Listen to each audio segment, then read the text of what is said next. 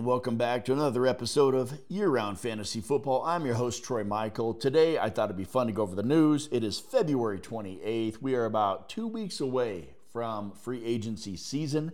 A lot of free agent moves have already happened, some franchise tagging, some cutting. I thought it'd be fun to talk about that, and also running back rankings from 10 to 1. And no, I don't mean total fantasy points scored. These are not necessarily a fantasy point metric. These rankings are just how good the running back is in general, and I thought it'd be a lot of fun. It was an article that I read. So this includes what they call their overall offense. So it's going to have their ability to run, their receiving game, their pass blocking game, their run blocking game, and total stats. So why do I bring that up? Because when a quarterback, when a GM and a coach are looking to play a running back, they could give a fucking shit about their total fantasy points scored. So I think going over some of these metrics will let you know like who are going to be the big dogs next year in fantasy football, just for flat out opportunity. So it's not going to be like who's going to score the most points, because who knows?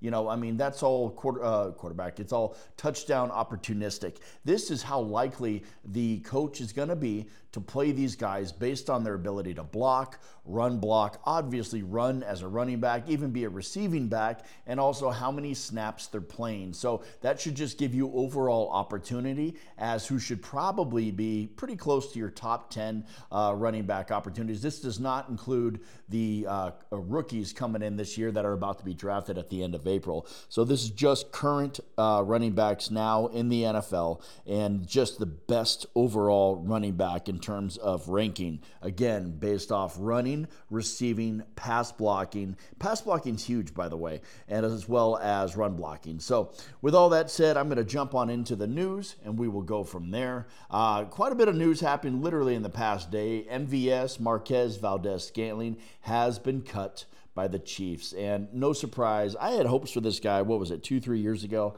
when he went from the Packers, because I was like, man, he's going from the Packers. He was already decent there with Aaron Rodgers. He's going to Pat Mahomes. This guy's going to be like a little nugget, a little sleeper at the end of the draft. He could probably get in the 9th round because, 3 years ago, they just lost Tyreek Hill, so they just brought in MVS, and all they had was Travis Kelce. So in my opinion, this guy was going to be a superstar. Did not go that way. They cut him to save $12 million bucks. Moving on to Jameson Williams. Jameson Williams is pushing to be a full-time starter. I'm not sure if I'm interested in that in fantasy football, because even when he was the starter since week 7, he never really topped 70% of the snaps for the Detroit Lions as a wide receiver. So that's kind of weird for me. So looking at if they don't draft a wide receiver, looking at them in terms of fantasy next year, I see Equanimeous St. Brown. Like, St. Brown is going to be a number 1. Hell, he might be a top 5 wide receiver off the board next year. He had an outstanding year. I see Laporta as a target. I love their running backs if they keep if they keep Montgomery, if they keep Gibbs. Like, I'm not sure if I want to go the 4th target deep in Jameson Williams. And not to mention, they have some other people out there who are pretty damn good. So even if he does stay as a full-time starter, if he does say around 70% snaps, I don't think I'm interested unless it's like a 14-man league, because again, you have St. Brown, you have Laporta, who's a stud, you have an awesome receiving back in Gibbs.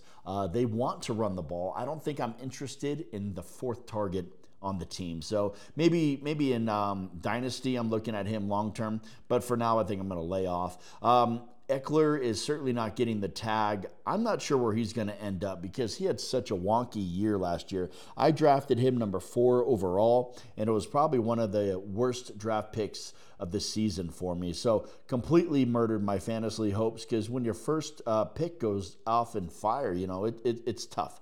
It's really tough. So I'm not sure where he's going to end up.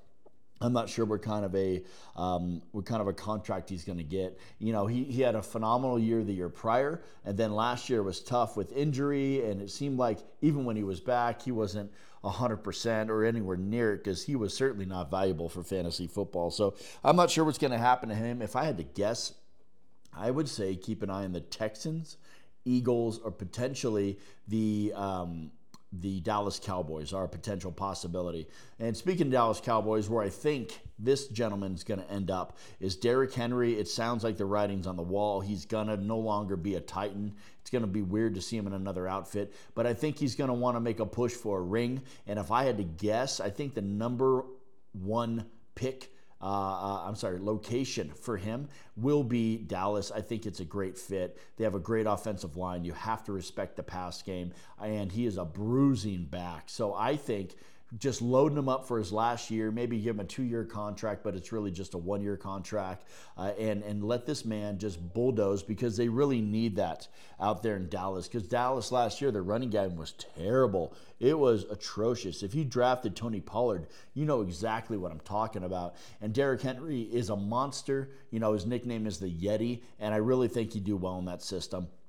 Jonnu Smith, tight end, looks like he was cut by the Falcons. You know, they did owe him $6.5 million, so they saved that, but I don't know why they're saving that. I mean, they got nothing on that team. I don't know how they're pressed for cap space to where $6.5 million are really going to save them. But they let him go, and I wouldn't draft any tight end on that team. I wouldn't even draft Kyle Pitts on the Falcons. I mean, the Falcons are just blah. You know, they don't even utilize one of the most gifted tight ends to ever hit the sport in Kyle Pitts, and let alone to give a crap about Jonnu Smith. So I'm going to move over that one. Brandon Ayuk, there's a lot of speculation. They'd put like a first-round tender on him. They would try to trade him, but it looks like what they really want, because the budget got just inflated. They have such big budgets now. It went up by like $60 million. So with that said, they are going to try to re-sign Brandon Ayuk. He's going to want a nice payday. He was a very solid wide receiver. If you follow all that PFF stuff, he was one of the best wide receivers in terms of like overall game, with receiving and route running and separation and pass blocking and run blocking. Like, this guy is a top 5 wide receiver in terms of just general football, not necessarily in terms of fantasy points. So I could see why John Lynch would want to sign that. So maybe they free up some of their cap space. I know quite a bit more about the Niners because I'm a Niner fan, but I think Eric Armstead might get cut this offseason. Yes, there's a dead cap, but if you free up that space by cutting Armstead, a few guys on the offensive line, which have just been terrible. The offensive line consists of like Trent Williams. You know, there's not much on that. Maybe Colton McKivitz, like, that's it. Other than that, you could get a new center, both new guards. I could care less. I would just mob that entire front offensive line. Cut them, cut Eric Armstead. You just got an influx of money. You have 11 draft picks, so go ham and sign Ayuk, and I think you're going to be just fine. Also, Josh Jacobs, it looks like they're really pushing in Las Vegas to re-sign him. I would. Josh Jacobs is outstanding. He's a great overall running back. He's not a bruiser. He's more of a great he reminds me of like Frank Gore in terms of just, he could do anything and be great at it. Yes, he's not the fastest guy. Yes, he's not the best pass catcher. He's a good pass catcher. He's not the best bruising back, but he's just a very good overall running back. And why the hell would you want to get rid of that when you're about to have maybe a rookie quarterback on that team? Davante Adams, they do not plan to trade him in Las Vegas, so you could count on him being there for next year, or at least he's stuck. But they do owe him $16.89 million for 2024, which actually isn't that bad when you look at the rest of the wide receivers out there. Moving on to Justin Fields, they think the trade could take place in Chicago in the next 2 weeks. So that could happen right before March 13th, right before the official free agency. They're trying to find suitors. They've had several calls from teams that want him. And I don't know how I feel about that, because, I don't know if he was terrible because his coaching was bad with Matt Nagy and everybody else since then. The scheme has been weird. Like, they haven't protected him with an offensive line. Like, I'm not sure what to think, if he's really damaged goods or he's not. But I'll tell you what, he'll certainly fetch more than Trey Lance got for the Niners, a freaking 3rd-round pick or 4th-round pick, whatever they got. He'll certainly probably go for a couple seconds, maybe even a 1st-round pick, maybe back of the first. But if you're drafting in the back of the 1st round, chances are you have a quarterback anyway. Russell Wilson, they're trying to decide what to do with this guy. They know that if they cut him, it's an $85 million cap hit, but I've also read reports where they might sign him back on for the veteran minimum. So you cut him, you still owe him a crap load of money. But if there's not a market, he could still play for that team. They cut their losses, but they still have to pay him anyway.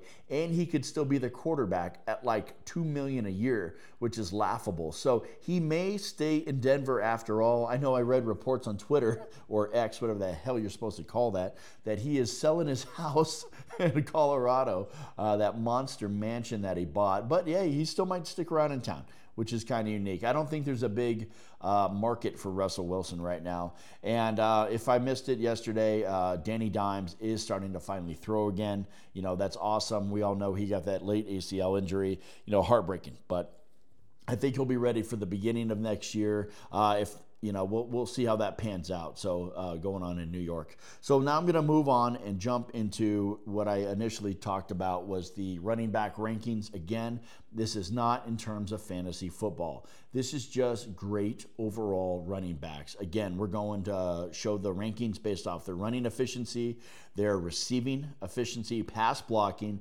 and run blocking. And what I think is more important is the amount of snaps that these guys played all year, because snaps are opportunity in fantasy football. And if more snaps you play, obviously you have a better chance to score touchdowns, get fantasy points. So starting out with number 10 is Kyren Williams. He had one of the highest running efficiency grades last year at a 90.5. He was a terrible receiver at 39, and also his pass blocking was 57, and again, these are out of 100 obviously, and run blocking are at a 59. So with all that said, what really appeals to me is we know the Rams like to run the ball, and offensive snaps, 715, which is a lot.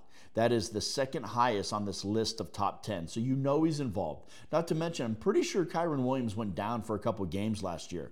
With all that said, he could have been higher up on this list. So I anticipate with that running efficiency, he could go pretty damn high next year in fantasy football. Maybe a top 10 overall pick. I remember in a keeper league, I turned down a trade where somebody tried to trade me Kyren Williams, and looking back at it, but that was at the middle of the year. Looking back at it, I wish I freaking took it, but man, I didn't. So that was embarrassing. Number 9 on the list is Aaron Jones, had an 85.7 running efficiency grade. That's actually one of the lowest. I think it's third lowest out of the top 10. So he was an 85.7. His receiving, you figure, would be his game, right? It's Aaron Jones. He's a great receiver. No, it was only a 56. So I'm super surprised at his ability to get separation, catch the ball, not drop it when you get it, yards after contact. That's usually how they get that grade. And his pass blocking and run blocking were very minor, 63 and 57. And he only had 440 snaps all year, 443 snaps. But again, we all know he got injured. If you drafted Aaron Jones, you know that he was injured for a third of the year. Was terrible. So I could see those snaps going up by probably another 300. And with that said, I don't think he's going to be very high on my board next year. His running efficiency is great, 85.7, but his receiving was terrible. And I don't know what's going on in Packerland. I think they're going to hit the draft, and I think they're going to draft Aaron's replacement. And I think about halfway through the season this year, you're going to see a new running back step up and be that stalwart like they wanted for A.J. Dillon, but that certainly didn't work out. So number 9 is Aaron Jones. Number 8 is Breece Hall, another guy who had an injury. And this one, I love these stats. He was a 77.8 running. So that is the lowest. Well, there's one, 77.6, but 77.8 running. But this is what I love about him. In a PPR, he was one of the highest. Actually, he was the highest at 88.9. So he was the best pass catching receiving back out of everybody in the top 10 list. But he was not good at pass blocking, and he was not good at run blocking. And he did have 665 snaps. That's one of the highest, right behind Kyren Williams. So he's very involved. And yes, he was coming off injury, so it makes you wonder, he would have had more snaps if he was healthier. So Breece Hall is going to be up there on my list for drafting next year, because I love the dynamic of Aaron Rodgers back on the field. I love his pass catching, because most of the leagues I'm in are PPR. And I really think that run blocking is going to get higher, because when you got Wilson being under center and every other quarterback under center that they picked last year, I think his running will go higher when teams actually have to worry about Aaron Rodgers, and you have to worry about the pass game. But when you don't have to worry, you stack the box, and that's probably why he was so good at receiving. Is you got to get away from that front seven or front four coming at you, and I'm pretty sure that's why his pass receiving was higher, is because the only way they can move the ball is to pass it, because when you just hand it off to him, he gets blown up at the line of scrimmage. Number 7 is Tyler Algiers. He had a 77.6 run efficiency. Again, that was the lowest on this list, which is funny because they had Bijan Robinson and they kept giving the ball to Tyler Algier, and it pissed me off because I spent like a number 4 overall pick on Bijan Robinson last year, and that certainly did not work out because that coach is a fucking nitwit, and I'm glad he's gone, and I never want to see him as an offensive play caller or a coach again, because he ruined fantasy football for me last year because I had a lot of hope in Bijan Robinson. He was a better pass receiver at 81%. He was a great pass blocker. He was actually the best. That might have been how he found his way on the field. He was a 90.3 pass block, so good for him. Run block was mediocre, probably one of the worst, 43%. But in terms of pass blocking, he killed it. He did great. He did have a ton of snaps. He had, I lied. He did not have a ton of snaps. He had the least amount on this list at 358. So that's what happens when you have a split backfield with Bijan and Tyler Algier. He had 358 on there. But I love his receiving, but I don't want to ever see him again because I want to draft Bijan Robinson and not freaking worry about it. Kenneth Walker was number 6. He had a great running efficiency at 85. He had a good receiving at 71. He was an okay pass blocker at 40, and he was an okay run blocker at 48. He did play 499 snaps. I remember he got hurt halfway through the year. Not halfway, more like 2/3 through the year, so he didn't miss a lot of snaps that way. But I really think he's going to be great going forward. Again, this is number 6 on the list on kind of a bad year for the Seahawks, but the running efficiency is one of the highest at 85.3, and he did have a good receiving record as well. Raheem Mostert, this one cracks me up. Raheem Mostert is on this list at number 5. Raheem had a 91.3 running efficiency. That is the second highest out of everybody on this list. He had a 48 pass receiving, so he was not a good receiver, but he was such a good runner, it didn't even matter. So keep that in mind when you're thinking of like non-PPR leagues. He did have a 66 run block and a 59 pass block. He had a ton of snaps, even though you didn't think he would, because he was a number, perceived. Yes, he was a number 1, but we all knew Devon Achane would take him over at some point. But he still had 582 snaps on the team. Anyway, Raheem kicked butt last year. He had a great year, and James Conner comes in at number 4. I think this was the most surprising for me. He is one of the best overall grades out of everybody on this list. He is either blue, which means ultra efficient, north of 85, or he was green in every other metric. So James Conner I didn't see him being this good last year. I skipped over him. Hell, people were drafting him in the 6th round, and I was like, haha, sucker. Like, I didn't think he would be that good, and he was outstanding. James Conner had an 88.4 run, so that is like the top third of everybody in this list. He had almost a 70. He had a 69.2 receiving. He had a 68 pass blocking, which is one of the highest, and he also had a 68.9 run blocking. So any way you look at it, James Conner was solid for the team, which means opportunity. He had 531 snaps, and he didn't get hurt. Like, I expect this guy to probably go in the 4th round next year. He kicked ass, and I'm happy for him because I love his story about him beating cancer. I love his story about going from the Steelers to the Cardinals. Like, he just seems like a great overall dude, and he's a great overall football player, and when success, hits a person like that, it really makes me happy. This one here cracks me up. This is Derrick Henry coming in at number 3, 86.8 running efficiency. Oddly enough, he had a pretty high receiving at 70.8. So who would have thunk that he would be that efficient when he did have the ball in his hands when it was passed to him? Either that or people just didn't think he could catch the ball and just forgot to cover him. But he did have a 79.8 pass block. So that's protecting the quarterback. He was one of the highest pass protectors out of everybody on the list except for Tyler Algier. So what a monster. He can keep people away. And he did have a 58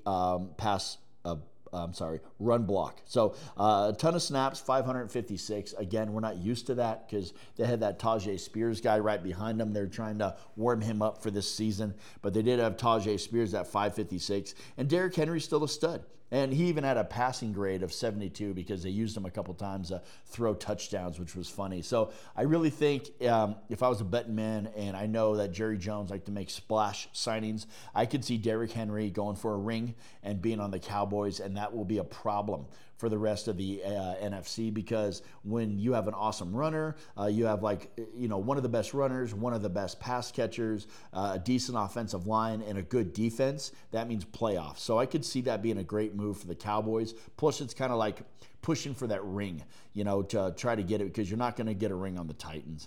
Number 2, oddly enough, is Christian McCaffrey. He's number 1 in my heart. He is 90.3 running efficiency, 86.5. He was the second highest receiver out of everybody on the team.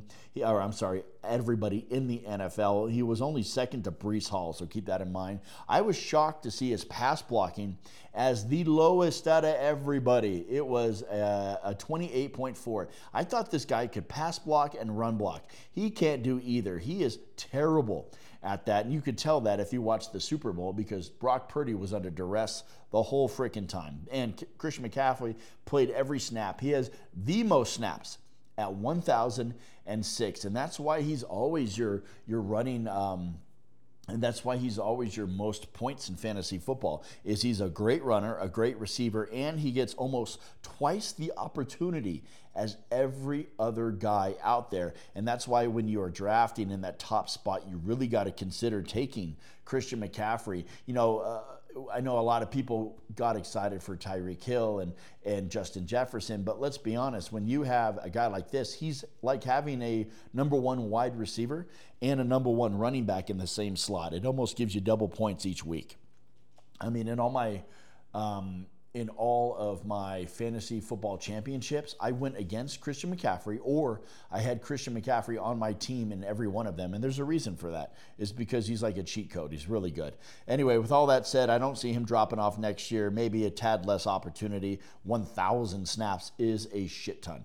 And number 1, I'm not sure how this guy became number 1. Well, I guess I can, because he had the highest running efficiency out of everybody. He had a very good receiving, as well as a good pass blocking at 65.7 and a great run blocking at 77.2, and that is Devon Achane. Devon Achane had a hell of a rookie year. Yes, it was riddled with injury. I hope he can get healthy in the offseason, but he had a 93.1 running efficiency. That was the highest. He beat out Kyren Williams, Christian McCaffrey, Raheem Mostert, who's on the same team. Receiving, he was the second, third highest receiving? 4th highest receiving, 77.7. So what a dual threat. And this guy is going to be very high up on people's lists this year for fantasy football. And think of all that production, and he only had 323 snaps. So a lot of opportunity ahead for Devon Achane. Raheem Mostert is just getting older and older, and there's not a lot you could do about that. Maybe they'll draft Raheem's replacement this year, but I could totally see people winning fantasy championships with Devon Achane and Kyren Williams next year. If you think about it, if you're drafting in the back, like the 11 or the 12 of 2024's fantasy football, you could start out your season with Devon and Kyren Williams. I mean, obviously, if you're drafting that far back, you're not going to get Christian McCaffrey, but you could have a hell of a year starting out with those 2 superstars, and they are outstanding. And I think that's going to be my little game plan going forward for 2024. I know it's early. I know it's only February. We haven't even had a draft yet. But with all that said, man, starting out starting out a fantasy football redraft league with those 2 superstars in the back of the first, that would make me happy. But that's it. That's all I have for you today. I'll hit you up tomorrow on Leap Year, February 29th, and we'll talk some more. You have a good one.